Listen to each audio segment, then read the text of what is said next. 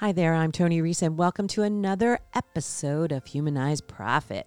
I have Dan Hoke with me, Director of Business Development for the hotel. Hello, Tony. I want to talk about innovation because I have been totally blown away by some of the things that I have witnessed here.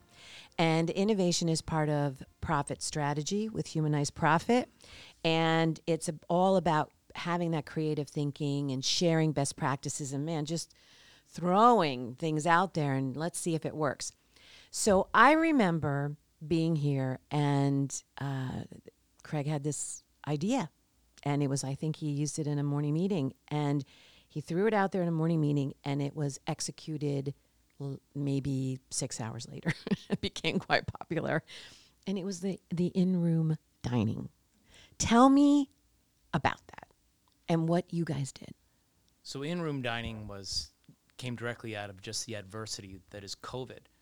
We found ourselves in the hospitality industry with empty restaurants and empty ballrooms, and people still wanting feel the need to get together and socialize with an intimate group, but there wasn't any place to do it. At one point, restaurants were closed in this state.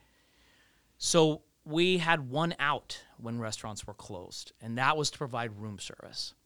And that room service, we started brainstorming, well, why can't room service be really well done room service? Well, wait a minute, why can't room service be an entire dining experience for an intimate group of people in one of our suites? And the idea was born. And that flourished into a lot of brainstorming, a lot of connecting, a lot of innovation between the group, and back and forth about, do we have butler cocktail service with a bartender in the room? Does the chef come up and have a conversation about what he's serving and introduce all the food? Do we go out and buy Alexas and have their favorite music in the room? What's their favorite color? Do we coordinate the napkin? Do we put lighting in the room? So we created an in-room dining experience. So it was about giving people, and it wasn't the money, it was so much to just bring people together and get excited and honor those people that had supported us and allow them to come into a safe environment and experience something that they couldn't find anywhere else. Mm-hmm. And what happened out of that was, even now that things are open, people are really enjoying it. And we're about to roll out our third menu, our third rendition of in-room dining. It turned into celebrations in in-room dining, in the rooms looking over the pagoda for Valentine's Day with rose petals. I mean, it became a thing. And it was all out of innovation. It was all out of people sharing a kernel of an idea, getting together and say, darn it, we're going to figure this out. People want to be together. It's still there.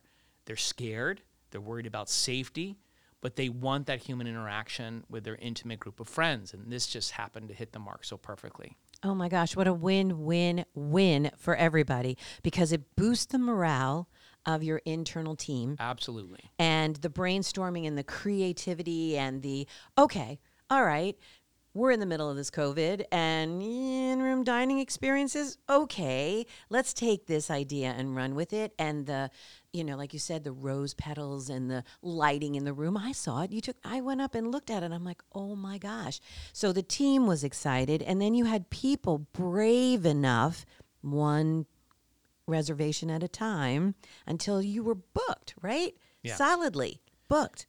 And what we learned was that experience and the process of sharing collaboratively to get that innovation together as a group, sharing from different departments of the hotel, from working with different parts like the housekeeping group and how they would be involved.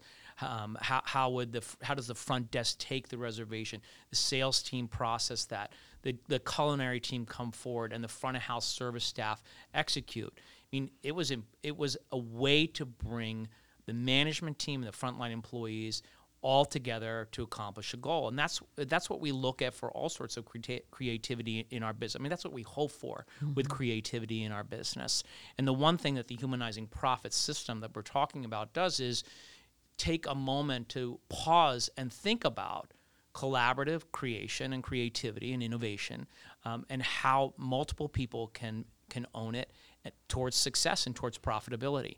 And it led to other things. We did We did Schoolcation, led to other great ideas on how we could bring in the social client. Our world was corporate clientele, and now it became social. The in-room dining was a success. That led to Schoolcations, where we had families coming in and offering a great deal and access to the pool and a pizza party and Sundays, and the ability for their kids to work quietly and study and do their online learning. So we did Schoolcation. We did outside dining. When we were allowed to do outside dining, as many people did, we had to shift outside. So it started to bring the group together to say, how do we collaborate? How is Father's Day going to be different outside than we've ever done it before? And an opportunity to bring people together to collaborate. And now coming out of COVID and coming out of all of this mess, we've never been closer in that regard. There's more ideas shared back and forth between different departments. Like, why is housekeeping or a person doing laundry concerned about what we're doing in food and beverage? Well, we learned it's an absolute concern because they may have an idea about a table runner or a look in the room that we've not ever thought of. And collectively, it brings the group together. And it's a win. We need wins right now more than ever. And this was just the start of it. That in-room dining kernel started a whole series of wins that have helped us regain the structure of people collaborating in the hotel, the connectivity between departments and people. Bottom line, it's now that type of collaborative thinking is now going to drive profit and get us through as we come out of COVID. Mm-hmm. It really was CPR, wasn't it? Yeah. It was CPR for a team that was struggling through COVID, guests that wanted the human experience, and a community that wanted to see some life. And so there was a heartbeat in the team that was restarted and got stronger and stronger. And people that came for these experiences were, okay, here we are. I can do this with my group and have this experience. And people came from all over the place. And then also the community saw, okay, you know what? They're not down. They're not down. They're using this time to tap into the strength they've always had. They did not remain stagnant.